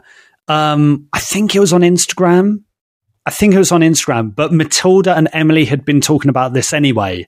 So they've been catching up about Book of Boba, but they were like, yeah, after watching Dune, I thought this CG on this was like the visuals and the volume was really ropey, like with the sand, like the desert environment. And I was like, listen, I can't lie. I didn't notice that. And I thought maybe, and I even rewatched it, mate. But this was, bear in mind, while I was in hospital, right? So I watched Book of Boba. I watched this chapter for the first time on my laptop screen, which is, I'm not pulling like a big flex here, but it's not an awful laptop screen. It's a good little laptop screen. It is, however, just a laptop screen, so it's tiny, right? It's pretty small. It's not like a full-on TV. So I was like, am I missing something here? I rewatched it on my TV since returning home, and there are moments where I'm like, okay, I think I see what you mean. However, I really had to look for it. So it didn't stand out to me as, oh, that looks a bit ropey. Do you know what I mean? I do that a lot with other things, but there were moments for me, I thought it looked pretty cool. The only other thing that I've seen things for online is the creature, the monster. The Harryhausen creature, Yeah, the Ray Harryhausen inspired thing. Now, I'm sure there are some people to call a spade, they just don't get that it's a tribute to that. Mm-hmm. And they're like, oh, looks a bit weird, looks a bit ropey. And it's like, yeah, but it's meant to look like, and again, maybe that's not a good decision, or maybe it is. Depends on your point of view.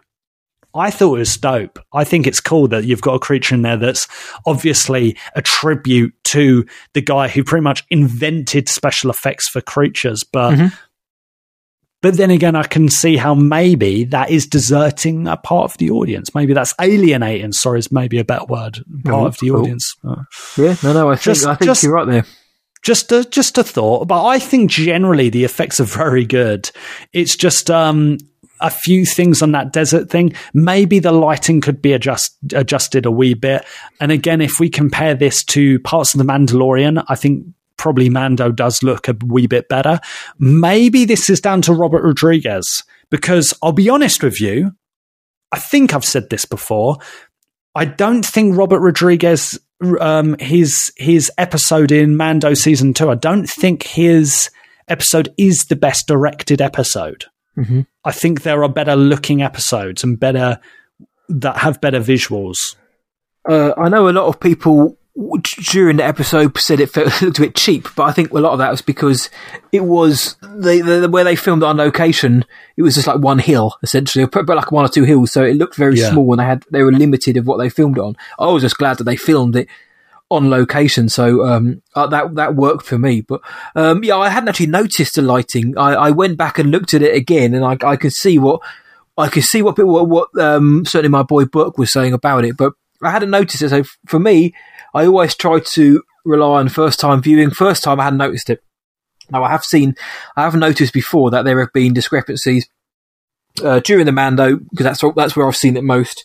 And sometimes you just can't help it. I think I don't know. Sometimes it's an angle or something where you can think, right, that I can see there on a screen. I hadn't noticed that though in the Book of Boba Fett. But question for you though, my friend, before we play that last voice message. Who does the visuals better? Come on, you've done it once already. I'm putting you on the spot. The volume or Marvel? Hit me with it. Oh, come on. Are you joking? I just want to. You wind me up. You wind me up. Come on. The volume every day, mate. You naughty boy. The volume every day. Come on. Like, did you watch Loki? And this is the thing. There is a scene, there is like an episode in Loki where, and I'm not out here to just like flipping rip apart Marvel. Like, cause I do, I enjoy Marvel and I go watch the films and whatnot. You know, I watch all the episodes. I watch TV show. I've been watching Hawkeye with the missus. I'm not fully up to date with it. You do more than I do regarding it. I haven't seen Loki, Hawkeye, whatever. I genuinely do. I genuinely do. But there's an episode in Loki where they're on this planet and it's like purple, and you're looking at it and you're like, bro, what the hell? This could have been from 1998. I'm telling you. Yeah. I'm like, people are out here ripping on, but I get it because, and again, the girls did say, oh, maybe we've been spoiled with Dune. And it's like, okay, I get that. But that is a cinematic film. Yep. Yeah, like that is a blockbuster, big budget film. And it's like, so, and I think The Force Awakens, of a lot of its sand shots in particular, can stand toe-to-toe against Dune. That's what I think. That's my opinion. There were some great shots in Dune. And, oh, mate. You know, it was superb. Don't get me wrong, and I think that is a lot of that is Denis Villeneuve. But I don't know. I think there's a lot of good shots in Force Awakens that can really go toe to toe with it. But that's a discussion for another time. But I do think the volume works tremendously, and I like the volume. And it's only going to get stronger and stronger as the years go on, and more people use it, and any kind of deficiencies or anything like that are spotted, they can get fixed. Same as the deep fake technology and all that kind of stuff. The more we live with it in terms of film and TV, the better it will become. So, as has CGI. Remember the good old days of the early CGI compared to how it is now. Obviously, there will always be times when, even now, CGI can look a bit wonky, but it will only get better with time, the volume. And I think it's a wonderful bit of equipment. Yeah, I think it is. And I think for the most part, it works very, very well. There are moments that it doesn't work well, like the speeder bike thing. Like what we always joke about, you know, when they're going 100 miles an hour on the speeder bikes with Cobb Vanth and Mando, and they're talking like it's a conversation they're having at Starbucks. Do you know what I mean? Like, that's just stupid. It doesn't work. But then again, that's not totally to do with the volume. I thought it worked pretty well. Maybe the lighting's off in a bit in a few places. I think it's a bit too brightly lit. There's something about it. But yeah, I did that. It's not something that I immediately picked up on. Maybe again, I'll revisit it and I'll be like, do you know what? I can definitely see that. But there must be some truth in it because quite a few people have picked up on this. Yep. Quite a few people have picked up on this. So, you know, it's just one of those things, isn't it? It's just one of those things. Yep. So there we go. I'm going to be hypersensitive to it now in episode 2, but it didn't take me out of the first episode, so no, I'm pretty sure it won't take me out the second. So, final message we got was from Sintel Text, who said, in terms of the Book of Boba Fett, loved it. Fire emoji. Cannot wait for more. Well, dude, you haven't got much longer to wait whatsoever. And we got a final voice message from somebody who I've grown to see as like a big brother. It's my big brother, Sean Hudson. Let's play his voice message regarding his thoughts on the Book of Boba Fett and also the ending of that episode. Oi, oi, Savaloys! Big Hud here, just a few thoughts on Book of Boba Fett episode 1. Really, really loved it. It's clearly an obvious continuation from the way and where they filmed Mando. Obviously, it looks very familiar, and I think that's a very, very good thing.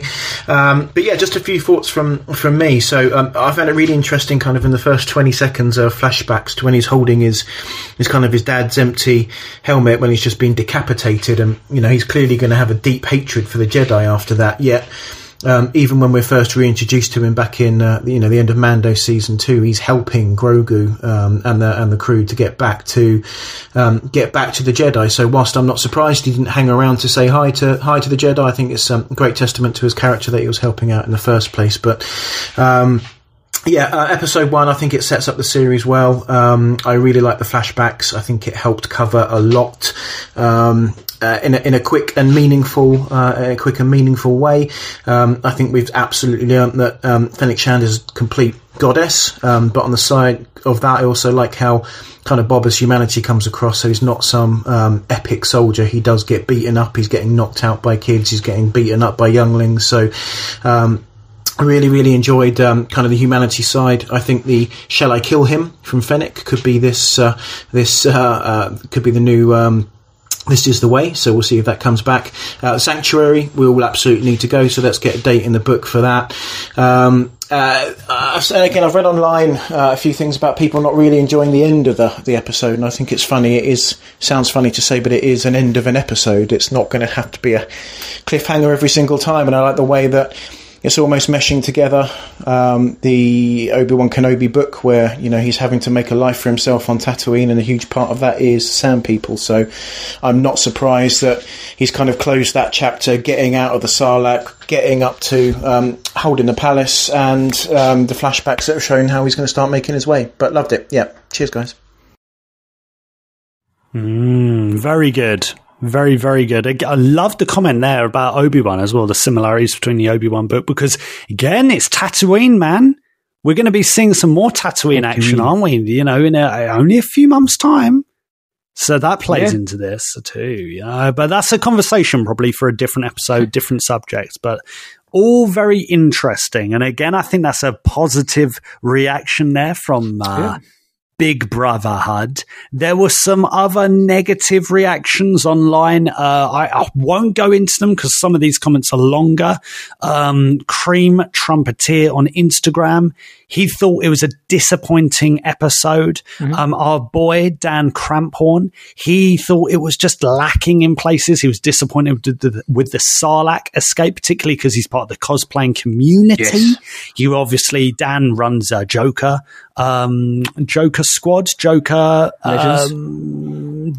Squad, cosplaying group. Go check those guys out. But he's been waiting years for this kind of thing. And he thought, no, this isn't it.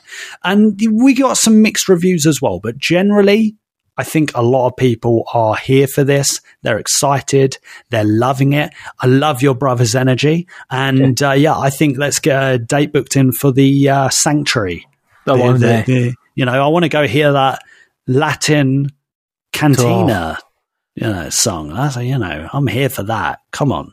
Bro, I am there for that. I'm going to wear my red Sith Stormtrooper helmet, take that in, put some credits in that, come on. But no, I'm here for that. It's a bit of me, that club was. Looked like a bit of me, a bit classy, fine. Nice establishment for me to enjoy I wouldn't even have a Kef classy. beer. A bit classy. I wouldn't even have a Kef beer. I'd have a cocktail or something. What a classy guy.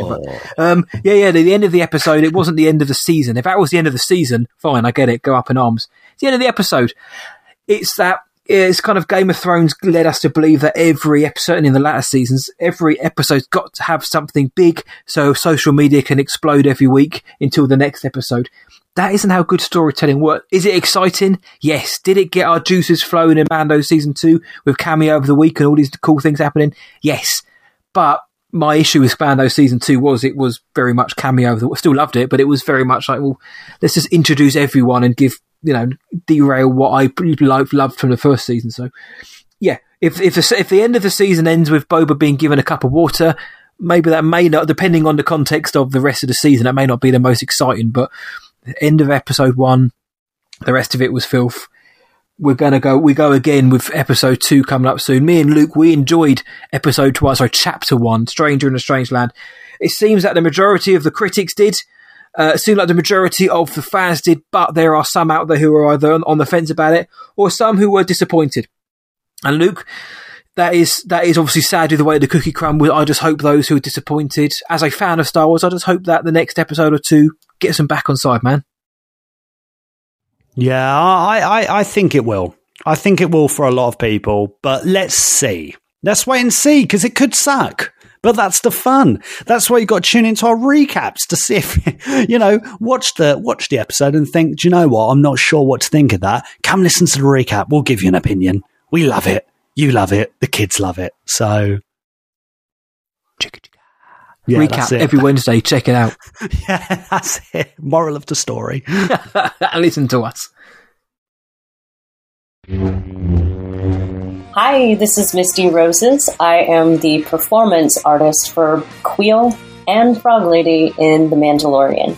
And you are listening to Star Wars Sessions, probably Britain's greatest Star Wars podcast. I hope you enjoy it. For extra content, go to patreon.com/Star Wars Sessions. You know it's going to be so good. Best podcast.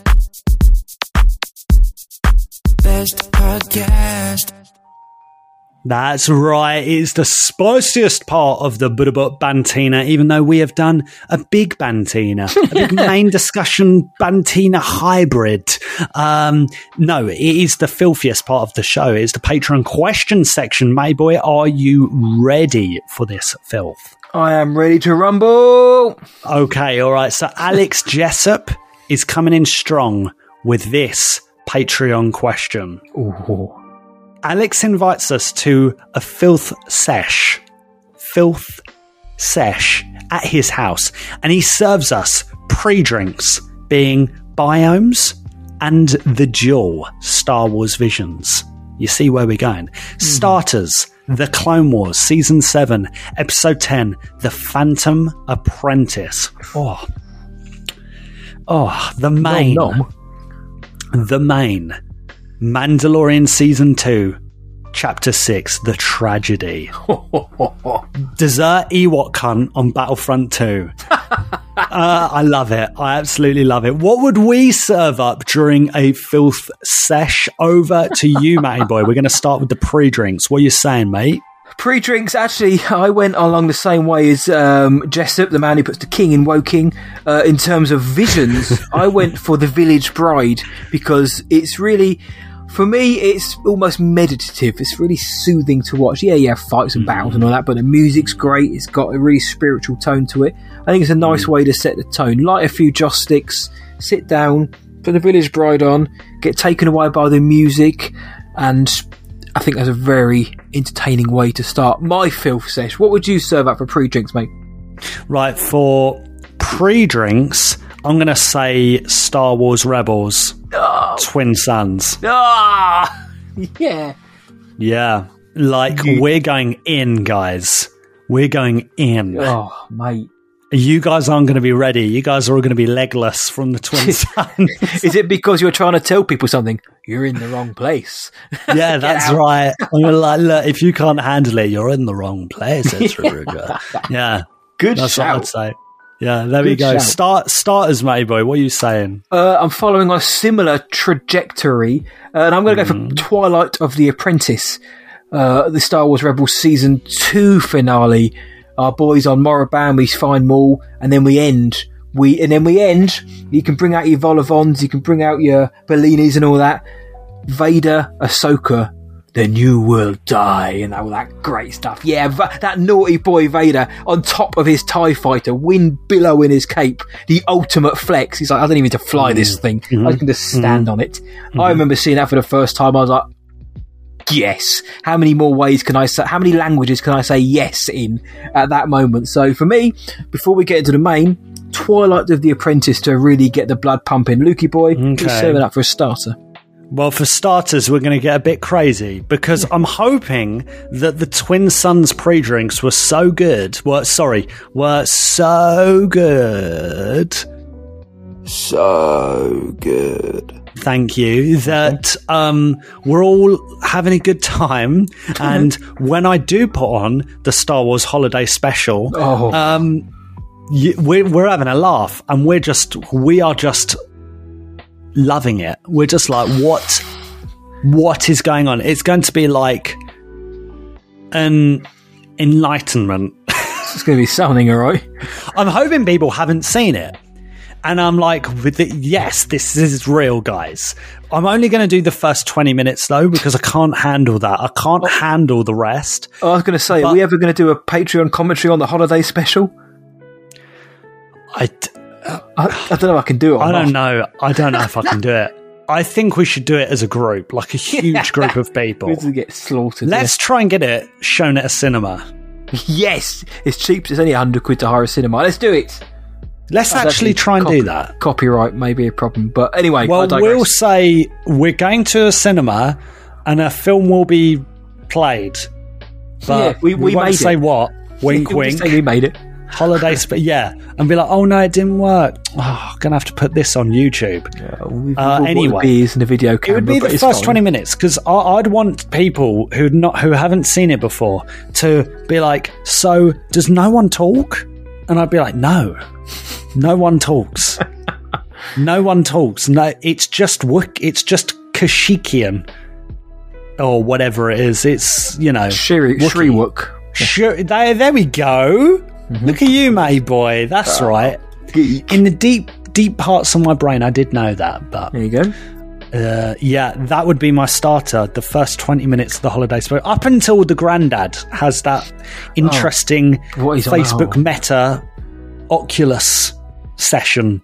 So say no more. As I say, it gets weird, but I mean, at what level of weird does it ever plateau? It gets very weird, but there we go. So that's what we're saying. Okay, right. I'll dig that. Right, mains. It's your main now, isn't it? It's my filth sesh. It's my party, and I'll cry if I want to. We're watching Rogue One, mate, because I like it. We're going to watch Rogue One, so we can all laugh. We can all cheer as Jyn doesn't say "I rebel." We can look forward to Andor. We can laugh along with K2SO, and of course, we can all be in what's that word?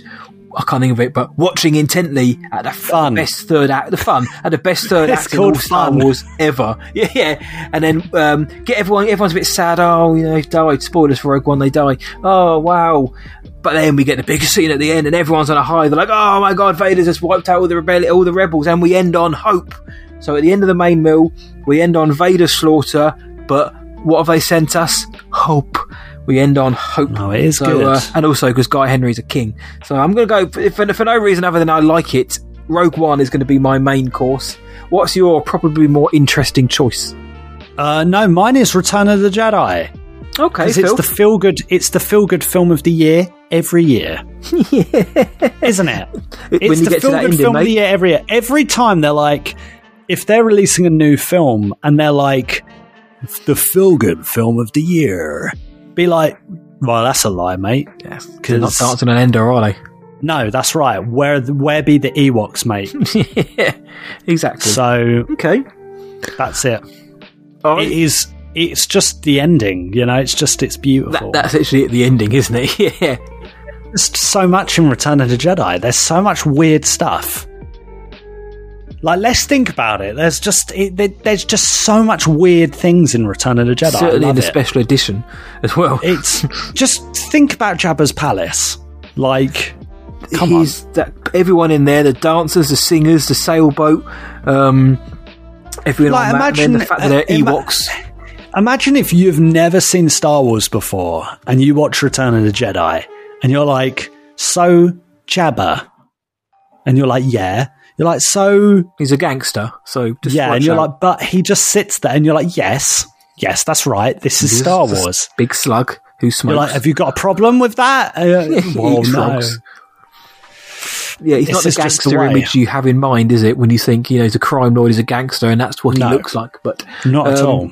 And you've got Slave Leia in front of him, so it all gets a bit crazy. I mean, come on. I hear that, though. Come on. So, that's my main... Okay. That's my main, yeah. It's the closest thing to a chicken tikka balti, which I can't think about because I'm on a liquid milkshake diet at the moment. You awful for the crowns, for the old crowns. So, right, your turn. Dessert, last but not least. Right, dessert. This is a true story. I did have Return of the Jedi, but pre-recording I took it out. The only reason I have Return of the Jedi was because of the ending. They all dance. That was it. But I thought that is feel good. But what I want my guests to have a laugh. I want them to have a dessert. They're full up. Let's give them something easy, a bit daft, and they can have a laugh with. So I'm going to put on the Rise of Skywalker.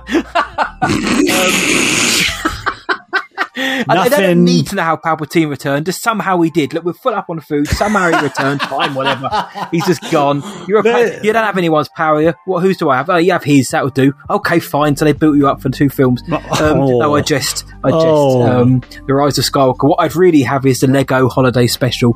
So it's funny that you had the holiday. I'd have the Lego one because it's a bit of fun. By the way, Tross haters don't come at me. I don't mind Tross really. Lego Holiday Special. It's a bit of fun. It's set in the sequel era, so in terms of our meal, we've gone forward as well. You know, we're not just hanging around the same timeline. We're covering every timeline here. In fact, Lego Holiday Special, mate. Bit of fun, bit of filth, not too long. We can have a kip afterwards because we're all going to be a bit full up. But you, my friend, what's your dessert? Right, okay. I wrote down Just Dance Star Wars. So it's funny you say dance, because I wrote down Just Dance Star Wars, but then I Googled it and I was like, oh, that's not a thing. But in my head, I knew what it was because I was like, Han Solo, he's Han Solo, he's Han Solo. Oh. Yeah, and I was like, where's that from? Because I'm sure I've seen a video game of it. It happened. But it's sure called. I've seen it. It was an Xbox 360 exclusive. So for dessert, I'm going to go down to CEX, grab myself an Xbox 360 with the Kinect camera, and we're going to play Kinect Star Wars, where there are dance challenges on it, and we're all going to dance to that, and it's going to be an absolute mashup. That's it. Oh, I'm here That's for my that. dessert. Let's go all around a Shea Bly for a filthy sesh. But that could actually be a thing. Like, if we were to like do a meetup one day, like that, wouldn't that be awesome? Oh, mate, get the old Oculus on, get Vader Immortal and all that kind of stuff going. It'd be great. Yeah. Who wouldn't? I'm there for that. I might sort that. I've given myself an idea here, mate. Actually, we should have a booth at Comic Con. That's what we'd have. Yeah. Oh, mate, can you imagine? We'll get someone to develop a Sessions VR. And it's just us in the pub, and you get to have a drink with us, even though we're next to you. Yeah, I know. We're just feeding you booze as you're in the VR. But that's what we'd have then. Alex, that's a quality question, mate. Jessup. Well, great. That would be our sesh. So whose session would you rather go to? I imagine the Tross fans would rather now go to Luke's house, but it was all in jest. So, Luke, Alex, thank you so much for that question, mate. As ever, we extend it to you guys. Let us know what your dinner party or your filthy session regarding Star Wars would be. Pre-drink, starter, main, dessert, what you're serving up for us and all of the Session Sickhead community. So thank you for that, Jessa, mate. And we also have one from Paul Buckle. Alex's one was sent in December. Thanks, mate. This is the 1st January Patreon. The first official 2022 Patreon question come from our boy, the King of Oxford, Paul Buckle. He said this. So I know it's a bit early, but I've just thought of a random January question. That's why we're here. If you could name a starship in a future Star Wars film, what would you call it? I like it when there are slight nods to other books or films, so I would call mine Thunderchild, as a massive nod to that other sci-fi opera. Cheers again, Paul. So, Lukey boy, you get to name a ship in Star Wars. What you basing it on? What you calling it? Yeah, I like it. I like that kind of tradition of the Millennium Falcon, the Razor Crest. It's kind of... Because that's what I think Paul's leaning like. He's not talking about like X-Wing or, you know, anything like that. We're talking about these standalone kind of, it's a brilliant question. I'm going to do a nod to the original 1977 film because it was released in May, which is spring, right? Yeah. So, or just at the end of spring. I'd call it the Spring Anchor. And the anchor being, well, it's the anchor of the whole, you know, Star Wars story, A New Hope. So the Spring Anchor. And it would be like a huge, clunky ship, like a really awkward looking, bulky ship.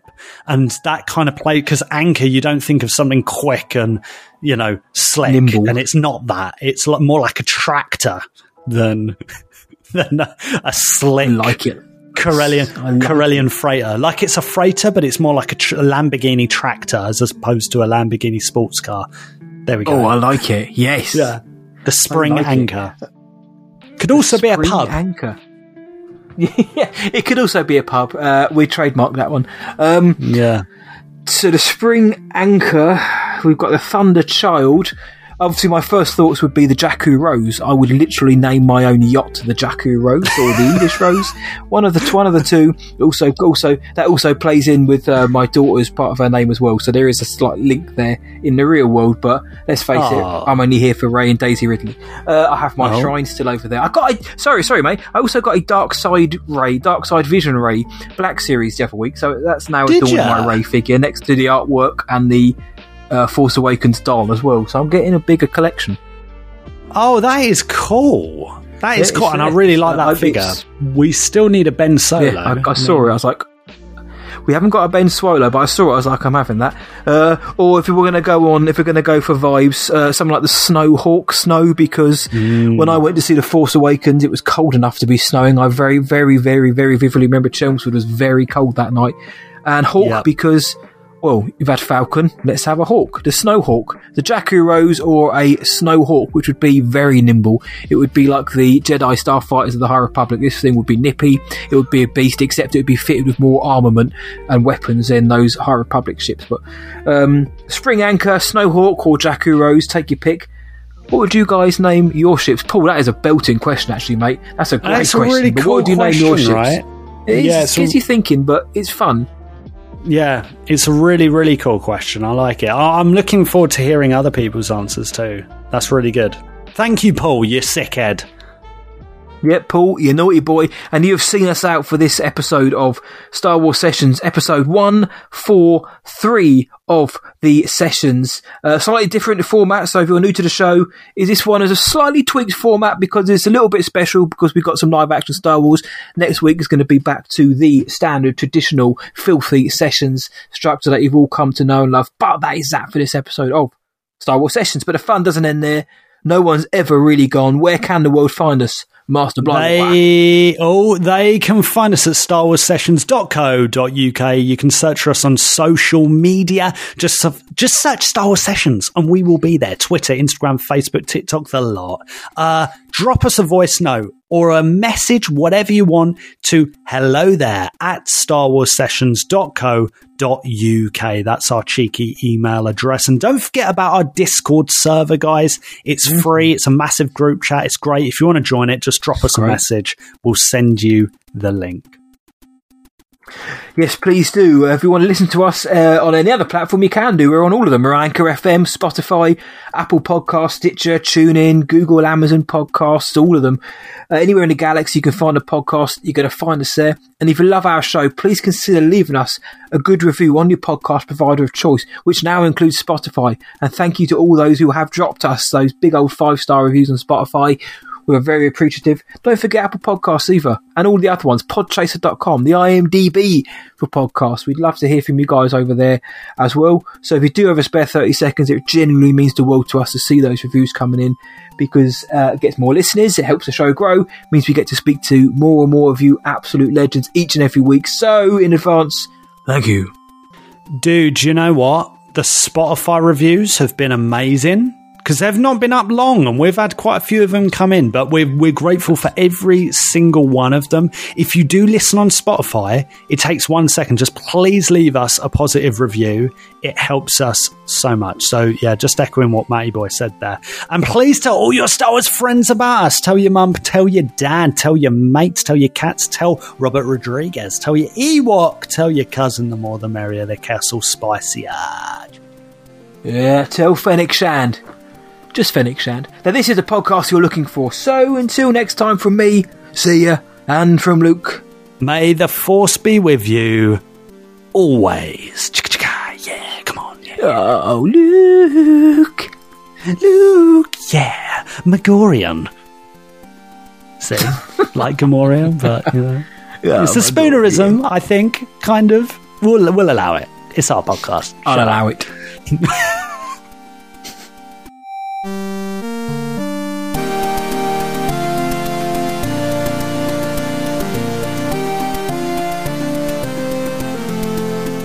Essex-based podcast heroes.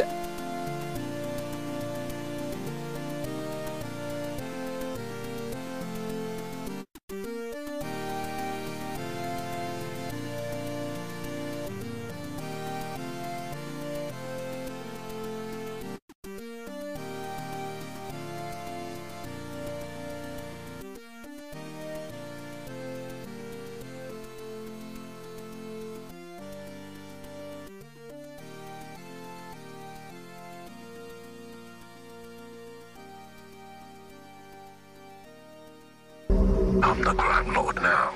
Tell that to Kanja Club.